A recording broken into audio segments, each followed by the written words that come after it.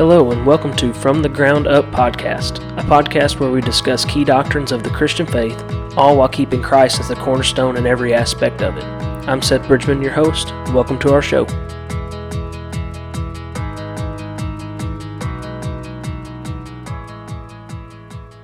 Hello everybody and welcome back to From the Ground Up podcast. Again, I am Seth Bridgman, the host, and with me is Dylan, Mason, and Cody.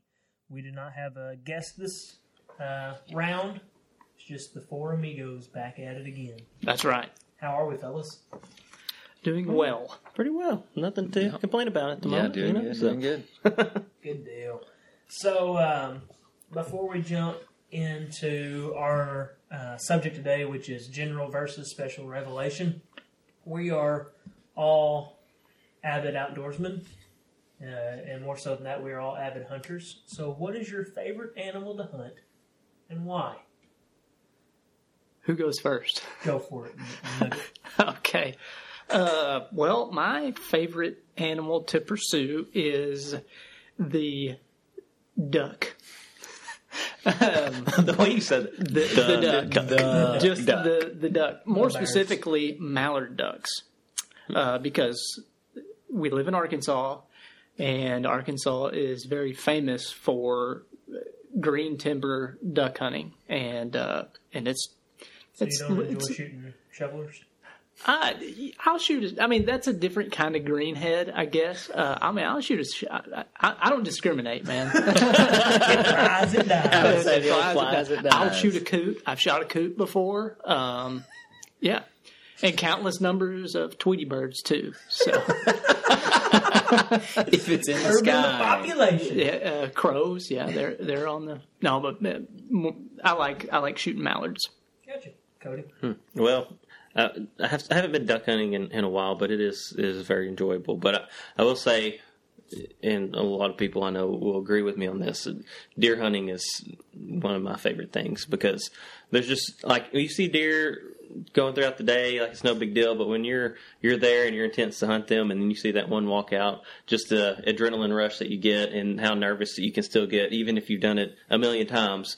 And so I just really enjoy, being able to pursue a good deer hunt. So, Mason, what about you? Well, I too am more of a duck hunter than anything. Although I haven't been, I guess I went once last year. So not really avid by the definition. I think I went 20 times last year. Yeah, so you got me beat there. You probably killed a lot more than I did too, considering I killed I don't know. none. It's been rough. It's been rough the past it's 2 been years. rough. You haven't missed out on a lot. But I will say the first type of hunting that my dad ever took me on was rabbit hunting, and I thought it was pretty boring because the dogs that we had then were not very good and ended up just chasing each other instead of chasing rabbits. But I have been on probably really just one good rabbit hunt, and I have to say it was pretty exciting. Like the dogs ran the races really well. I think we ended up killing 6 or 7, and it was really a fun time. So if we could do more of that, then rabbit hunting has a chance to top duck hunting, but I would say duck hunting is still my favorite. Yeah, I enjoy all forms of hunting. I like duck hunting. I really, really enjoy deer hunting. It's one thing to shoot a duck, but whenever you take down a 150-ish pound deer, there's a whole lot more, I guess, involved with that.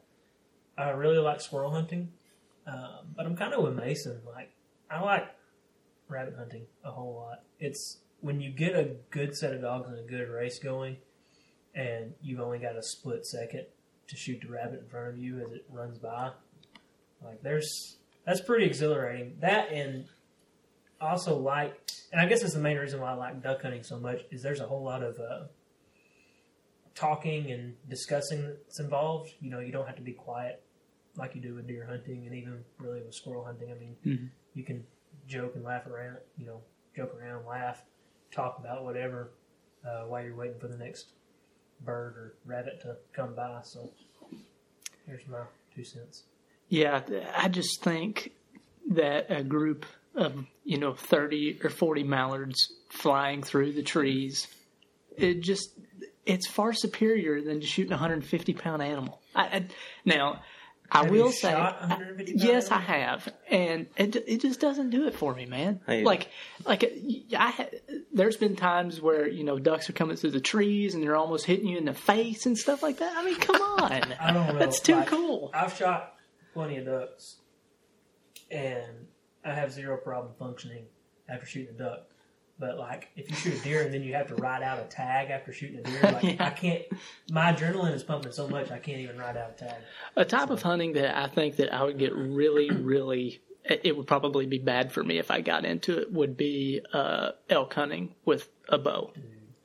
Like out in Utah and stuff like that. Like that would just be so much fun. Having to get that close to an animal that That's- large. Yes. That Oh, it would be a little so bit much That's fun. one of my bucket lists is to kill northern elk. Oh, yes. Oh, I mean, it'd you be can so go to pay money and stay here in the state and kill one, but I mean, you're basically just Oh, yeah, pouring out corn and calling it by name and then cutting his throat. yeah. Like, I want to go up there where they Yeah, where they camp up in Yeah, the mountains like, for like a week. You're killing elk that have probably never seen a person before. Yeah, oh, that'd be that's- so awesome. Yeah, I'm That with would- you. that would be so I'm with awesome. you. I don't really have a desire to kill a moose. No, they're dangerous, man. Have you? They're dangerous. So you know Steve Ranella from Meat Eater. That's correct. Have you seen the video where he shoots the moose and he goes in after it and it turns on him Yes. and charges over top of it?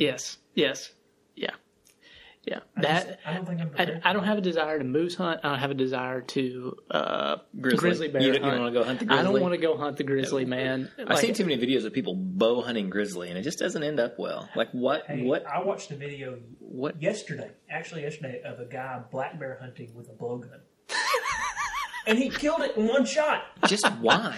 Why? Why? I What don't- possesses Is it just someone? to say that you can do it? Who Yeah, knows? I guess. Yes, so, but I mean, Pride. It Pride worked. goeth before the fall. The I'm pretty bear, sure. he shot it, and he's using these they look like big arrow broadheads with like these sucker things on the back of them. Yeah.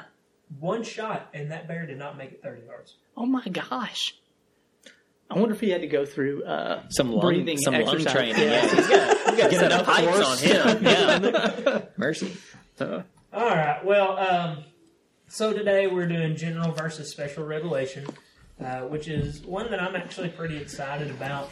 We're kind of getting built up on our essential doctrines from Christ's Cornerstone, but we definitely have to hit this one to go any further. So, I guess, Mason, we'll start with you with the first question. Why don't you go ahead and define general revelation and why it's important?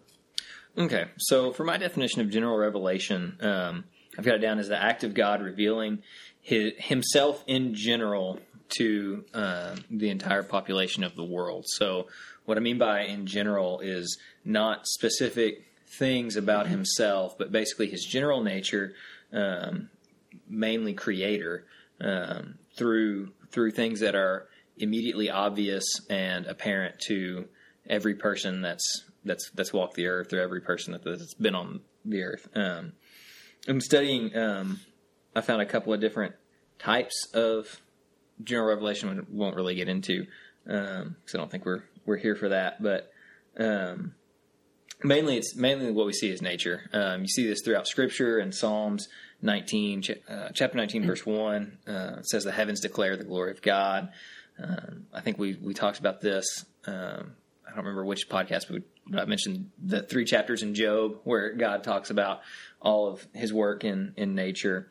And then another one would be, and I don't know, this may go into a different, we've talked about this beforehand, but Romans 2:15, where Paul talks about that the law is written on the hearts of the Gentiles. He's talking about how the Gentiles don't know, they don't have the law of the Jews, but there's still this conscience that they have. There's still this sense of right and wrong that pretty much all people are given.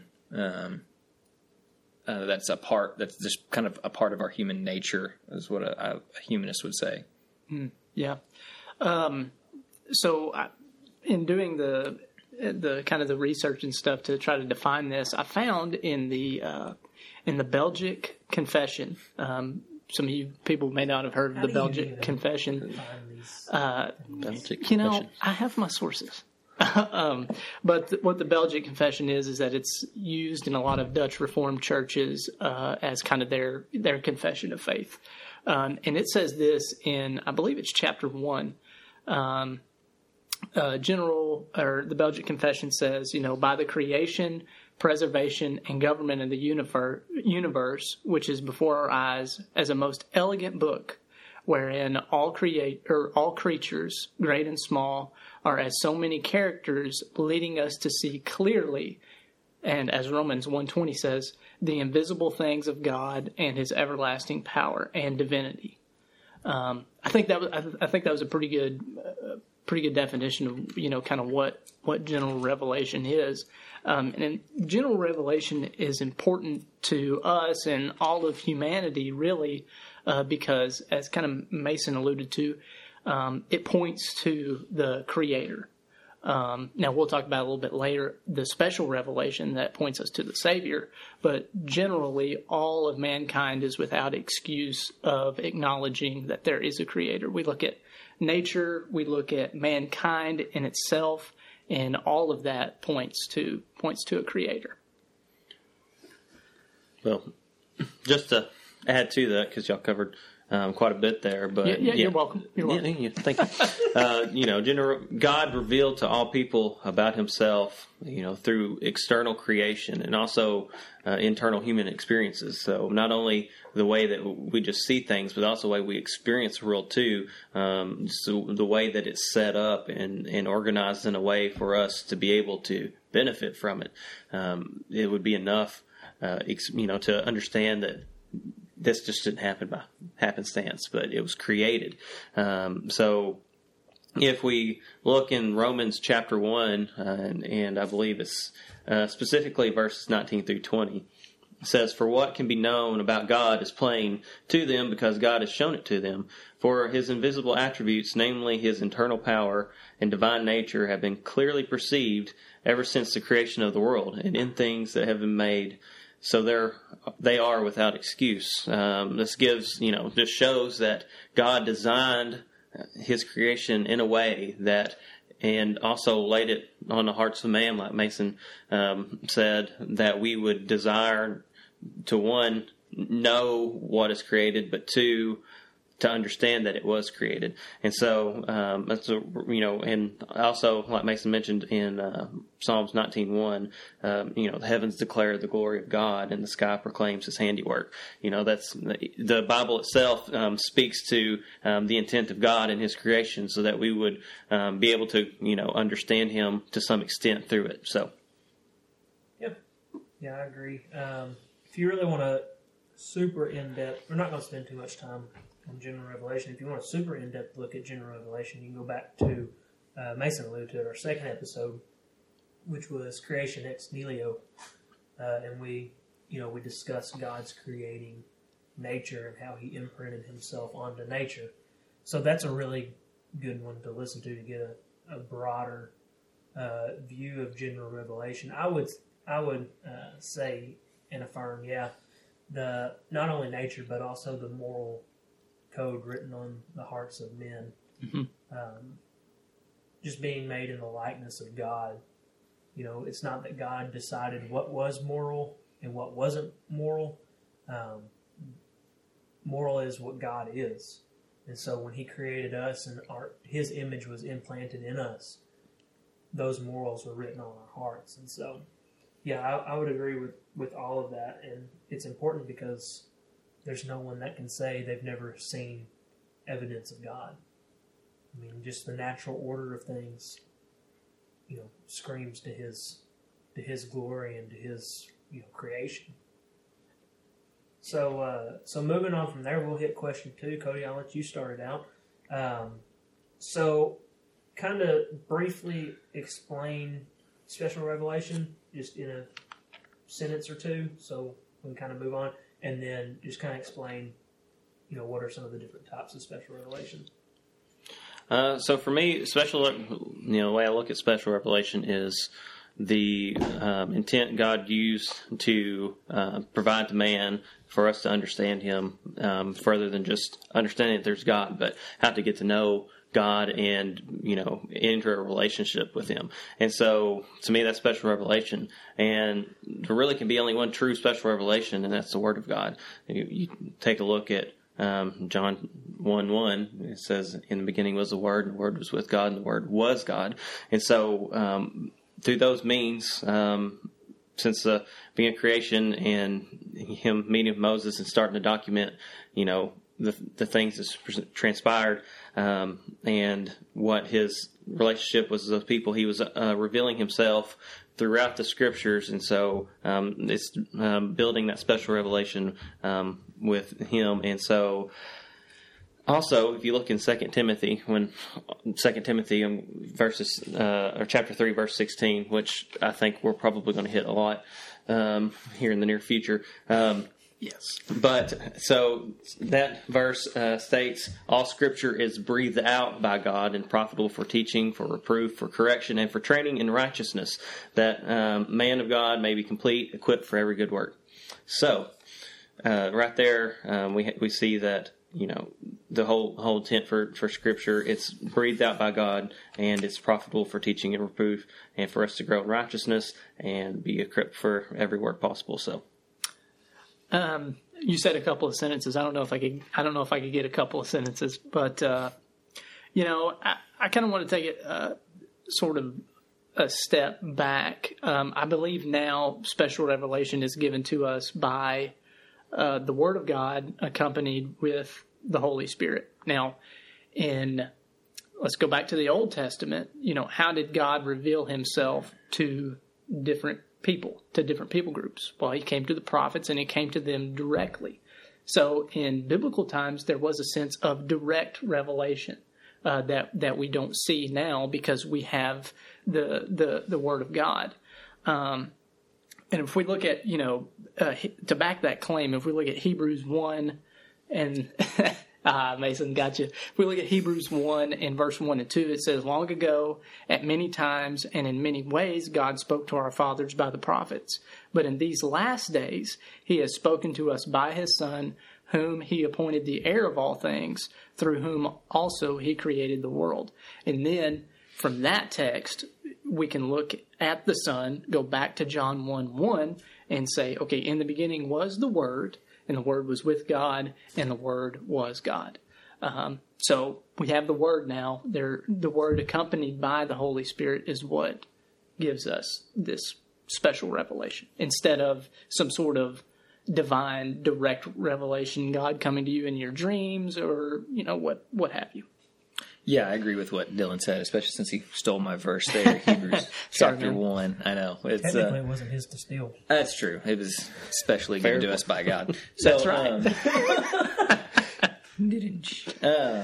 So I agree with what both Cody and Dylan have said, that special revelation is God revealing Himself directly and specifically in specific ways and revealing specific attributes about Himself directly to individuals or people groups. Like Dylan mentioned, in the Old Testament times, He revealed Himself to the prophets.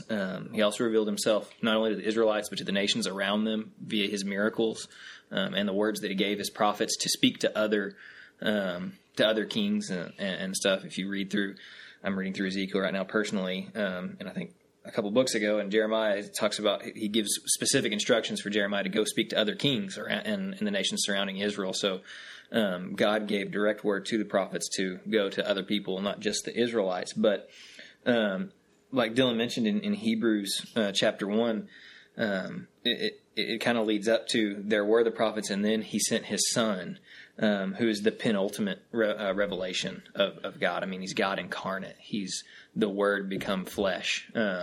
So we had all these things, and the Israelites had all these things in the Old Testament that were good, that were revelations of God to His people. But then you have the Word made flesh, which is the ultimate revelation of God to the world.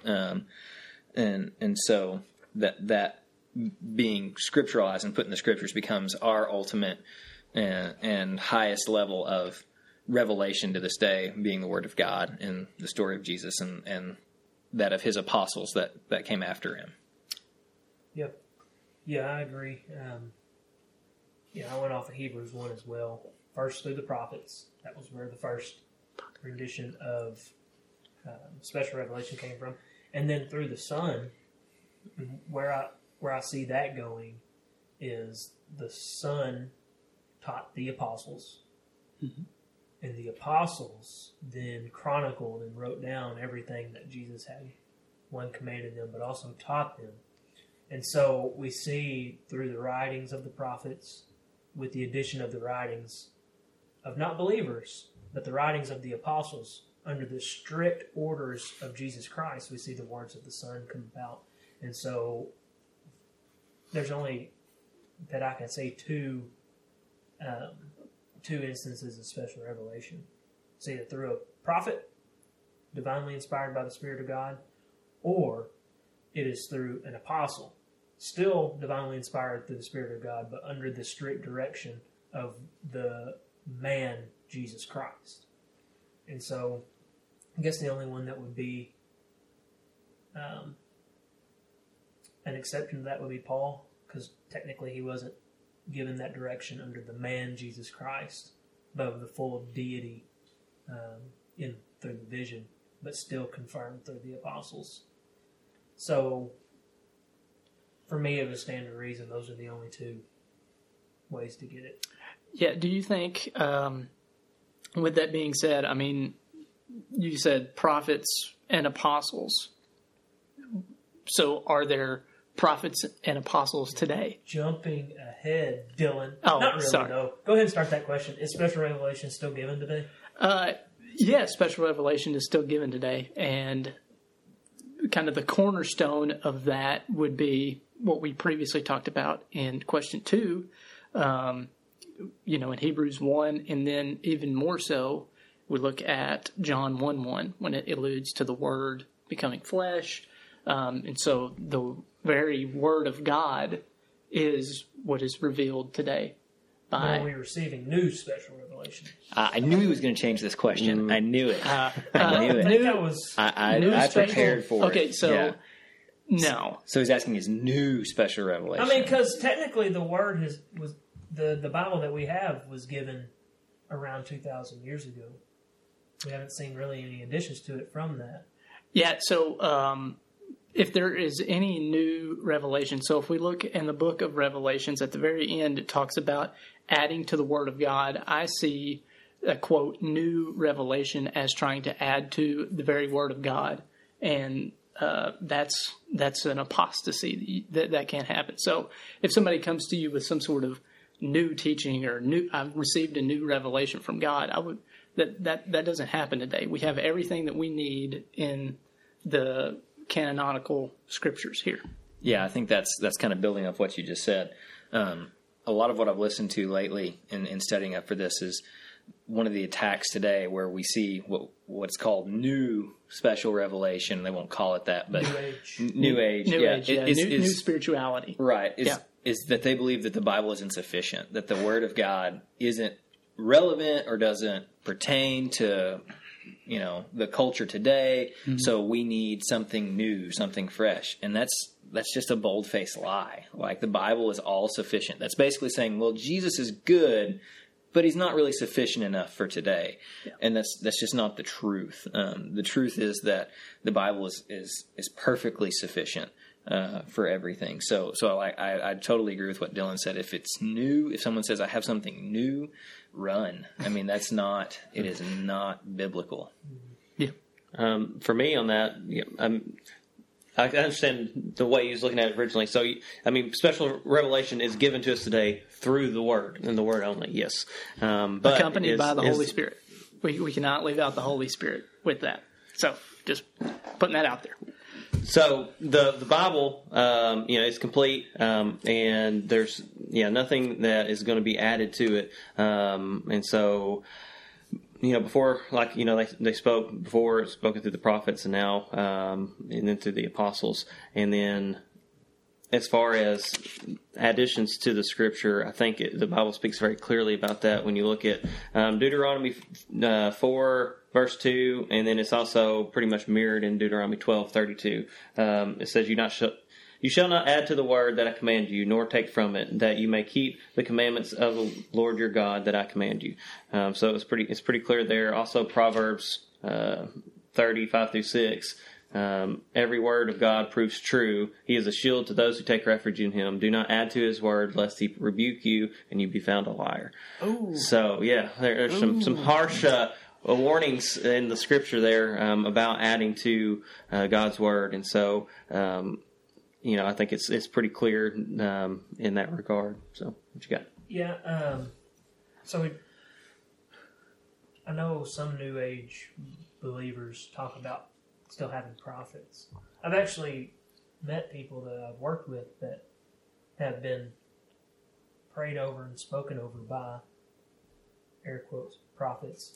But if you read in Hebrews 1, I mean, if we're going to say we're Christians, we got to believe, and we'll get into this, the inerrant Word of God, that there's no mistakes given by God. It says, long ago, God spoke to the fathers by the prophets at different times and in different ways. And there's a transition. In these last days, you could put a but in there, but in these last days, he has spoken to us by his Son. And so we see that when Jesus Christ came onto the scene in human nature, that was the end of prophets. That was the end of line of prophets. And so to declare any more prophets after Jesus is to just go right in the face of Scripture and say that this is incorrect. Yeah, what would you need prophets for when the very Word of God is now with you? You don't need prophets. I mean, you have the Word of God. Yeah. The Word of God has been revealed per John 1:1. You don't need any more divine, new, special revelation. And the thing about, so the reason why we accept writings from the apostles as Scripture is because they were under direct guidance by Jesus Christ to write these things down. Yep. And so there's no more apostles. John was the last one. That's right. He was the last one to live, and he died in like 90 AD. There's no such thing as apostolic succession. There's no more apostles after that. That's a dead and ended office in the church. Yep. And so there's no more prophets because Jesus ended that. And the only other people that had authority to write Scripture were apostles under the direct physical decree of Jesus Christ. And Jesus Christ hasn't been on this earth physically since he was resurrected. Yep. So there's no more apostles. So if that stands to reason there, that since there's no more prophets and there's no more apostles, there can be no more Scripture written. That's right. That's right. And so special revelation, yes, it's still given today by the written words of the prophets and of Jesus Christ. Yep. And that's it. Can we all agree on that? Yeah. I believe so. Yeah. Mason, he wrote something down a while ago. I think it needs to be mentioned. Talking about kind of the whole quote New Age type movement. There's this whole notion of what the Bible means to me. Well, it doesn't matter what it means to you. It's not about you. It's not about you. That's right. You're not David, okay? But yeah, I think that whole, what the Bible means to me is some sort of Pelagian type fluid belief that it's like, well, it's whatever, man. And you got to be careful. It's really common among young believers and among new believers that when they're starting to read the Scriptures, and I say this because I did this. This isn't me pointing the finger at others. When I can, and it still shames me, but I remember being a freshman Bible study leader in college, asking guys, what did this passage of Scripture mean to them? And it still makes me, ugh. I think cringe now, yeah. But exactly what Dylan was saying, it's not about, you don't read yourself into the story. Mm-hmm. It's not, you have to take it all in context with the interpretation of the Holy Spirit that helps you to interpret and understand what was being written, plus your own study, figuring out what the context is, who was it written to, who was it written by, what was the situation. All of that is very important when it comes to interpreting and understanding and studying Scripture. And without it, you can take individual verses out of context and twist and distort and totally miss the message of the Bible. Yeah. I mean, most instances when there's somebody, whether it be somebody doesn't like a portion of it, or they try to, put into their own emotions into things. More times than not, it's that they took that particular passage out of context, just want to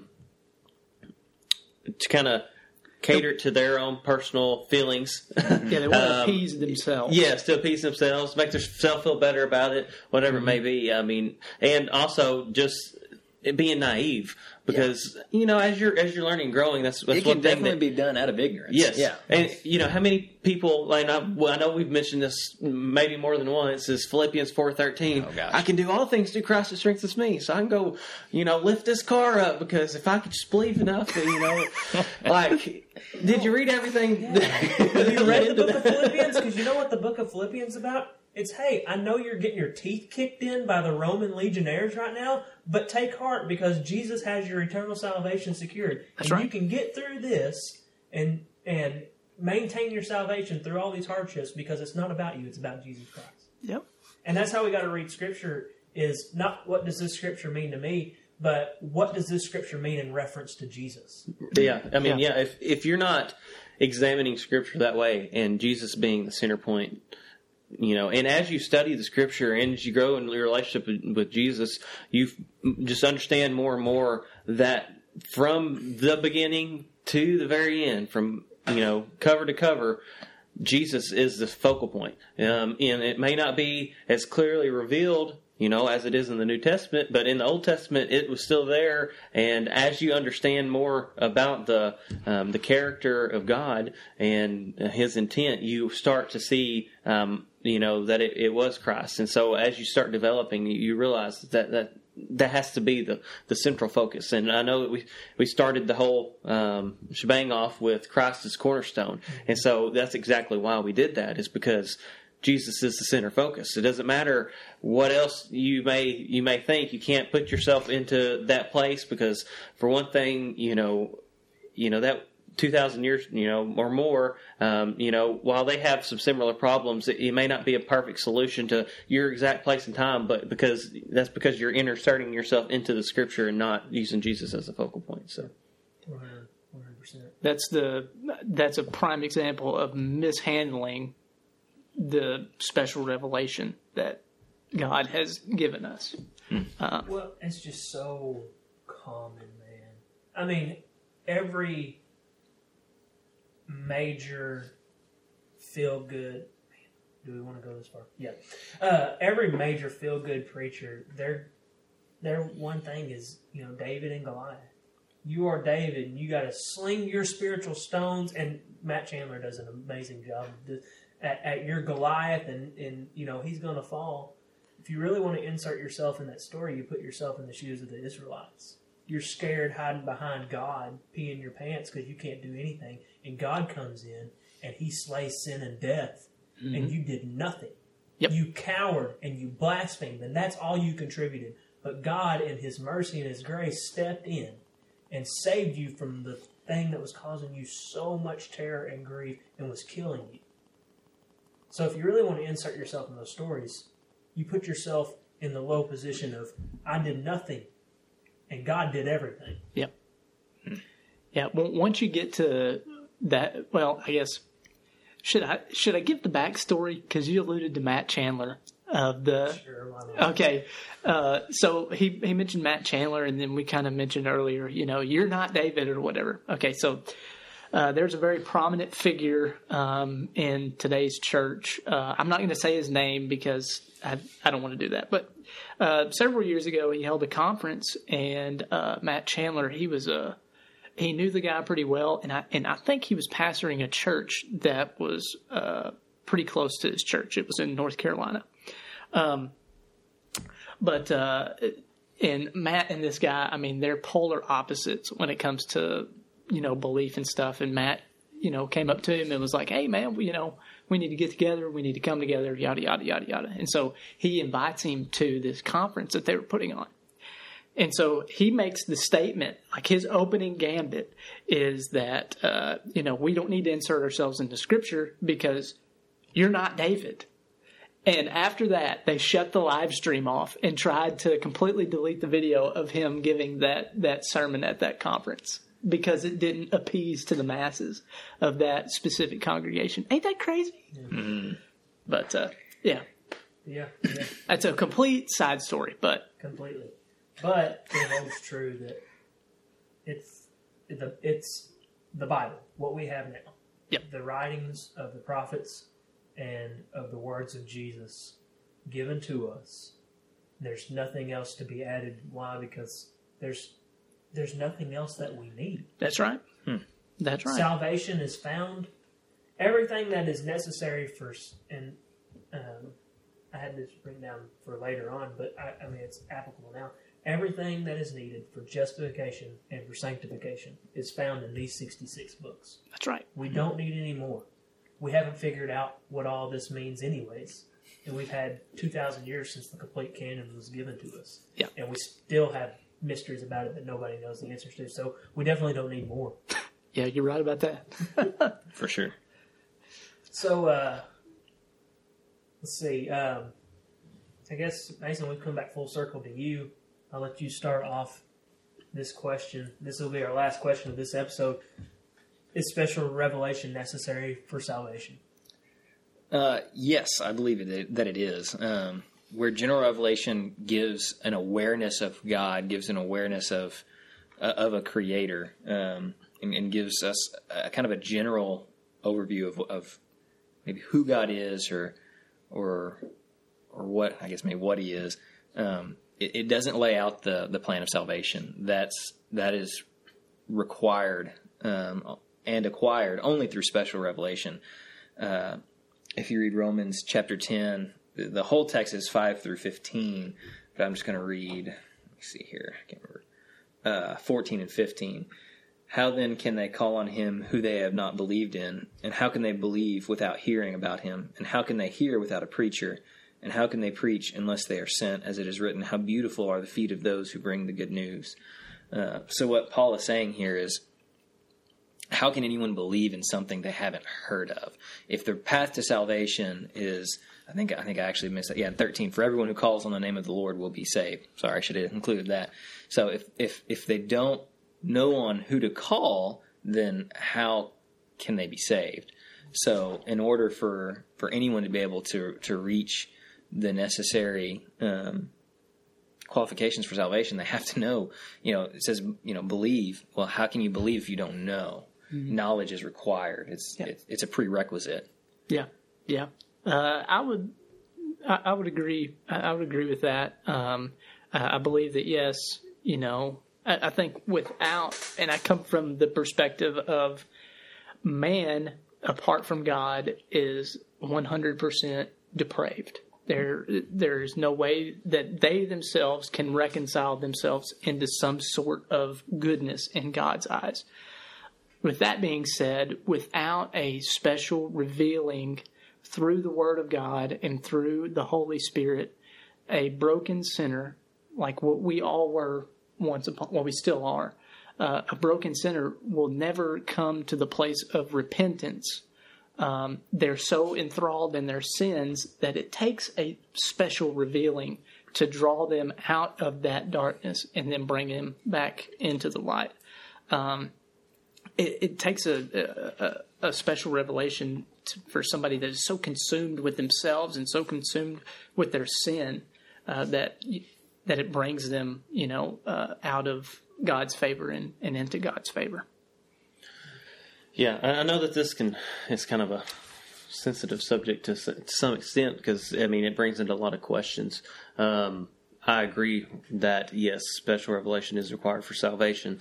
I think that's made evident. I mentioned Romans chapter 1, and I focused on 19 and 20 before, but taking in a little bit fuller context of 18 through 23, it says, "For the wrath of God is revealed from heaven against all ungodliness and unrighteousness of man, who by their unrighteousness suppress the truth." And then where I was stated before, "For what can be known about God is plain to them, because God has shown it to them. For his invisible attributes, namely his eternal power and divine nature, have been clearly perceived ever since the creation of the world and things that have been made. So they are without excuse. And a little further, for although they knew God, they did not honor him as God or give thanks to him, but they became futile in their thinking, and foolish hearts were darkened. Claiming to be wise, they became fools and exchanged the glory of the immortal God for images resembling mortal man and birds and animals and creeping things. And so, like I said earlier, God designed us with an intent to have a relationship with him. And so it's on every man's heart to have a desire to understand God. But what happens is we see God revealed, but then man makes up the difference with his own thinking in ways that are unrighteous to God. And so, they make idol images of things to worship and are speculating of what could be. But through the Word, God has revealed the true way to salvation. I think where I said a lot of questions can kind of draw into this, this people are kind of like, well, what about, infants when they die or people with mental disabilities and stuff. And while I don't think Scripture, doesn't answer that black and white, I think what can be said is that by understanding the Word and understanding the character of God, I think, and I cannot say this with 100% certainty, and I think Parkway Church, they have some articles on it about what happens to infants when they die. They kind of had an article on it and kind of spoke to it, but I think they put it pretty well. Is that by understanding the character of God, I think it can be said that, God could have grace on those people that could not even comprehend the special revelation that's given. Because if you're not in a state that you can even comprehend the special revelation that's given, then how could you even understand to be saved in a sense? And so while that's a sticky subject and I don't want to spend too much time there, I mean, I know that's questions that can be brought up. And it's, I said Parkway Church, they had an article on their website that addresses it pretty well. And then, there's also, like Acts 4:12, it says, let's see here, there is salvation in no one else, for there is no other name under heaven among which man may be saved. And so, I think the Bible is very clear that it requires special revelation for us to have salvation. And so those are just some areas to focus on, so that you can kind of get a better understanding of that. But yeah, I mean, is there mercy and grace set aside for... Because it begs the moral question of what about those who have never heard the message of Jesus Christ? Which is a fair question for Christians. It's not really a fair question for unbelievers, for the main reason of you've turned it into a moral argument when you don't even believe in a moral lawgiver. So you have subjective moral reasoning. You have no basis or grounds for argumentation. But that leaves the question open and the argument open for those who do believe in the moral lawgiver.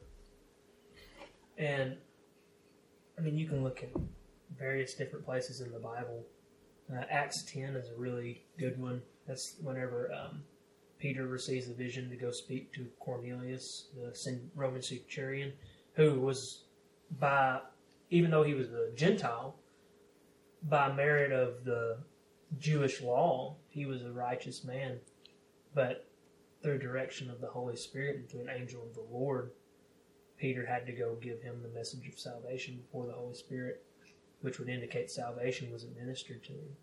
So there's speculations and such that can go into how much mercy and grace is extended to those who've never heard the message of Jesus Christ. We could go into that and spend all day arguing ifs and whens. But what I do know is certain is that the Bible teaches it is only through the merit and righteousness of Jesus Christ that a person can be saved. Everything else is either a mere assumption or speculation. The only thing that we know 100% is going to get people into heaven is faith and belief in Jesus Christ as their Savior. Yep. And so that should put the burden on us that if I'm not one of the ones bringing the message... I mean, look at 2 Corinthians when Paul says we've been reconciled to God and He has given to us the ministry of reconciliation. It's on us, not as pastors or Sunday school teachers. It's on us as the church, the universal church, to administer the good news of Jesus Christ. And that should burden us to say and to think, if I am not preaching, who will go and preach to these lost people that they may inherit salvation? Not that they will inherit salvation. That's between them and God. But if I'm not the one preaching and bringing it to them, who would it be? Who would it be? So, that should put a burden on us to go and share the gospel of Jesus Christ with those that are lost, because that's the only thing we can be sure will get them into heaven, is knowing and accepting Jesus Christ. That's right. Amen. That's right. Well, guys, do y'all have anything before we peace out on this episode? I have nothing. I think we did a pretty good job. I think we covered it pretty thoroughly. Mm-hmm. Well, guys, we do appreciate you tuning in again for another episode. This next one, we will be looking at inspiration of Scripture, so we're excited for that. We love you guys, and we will see you next time.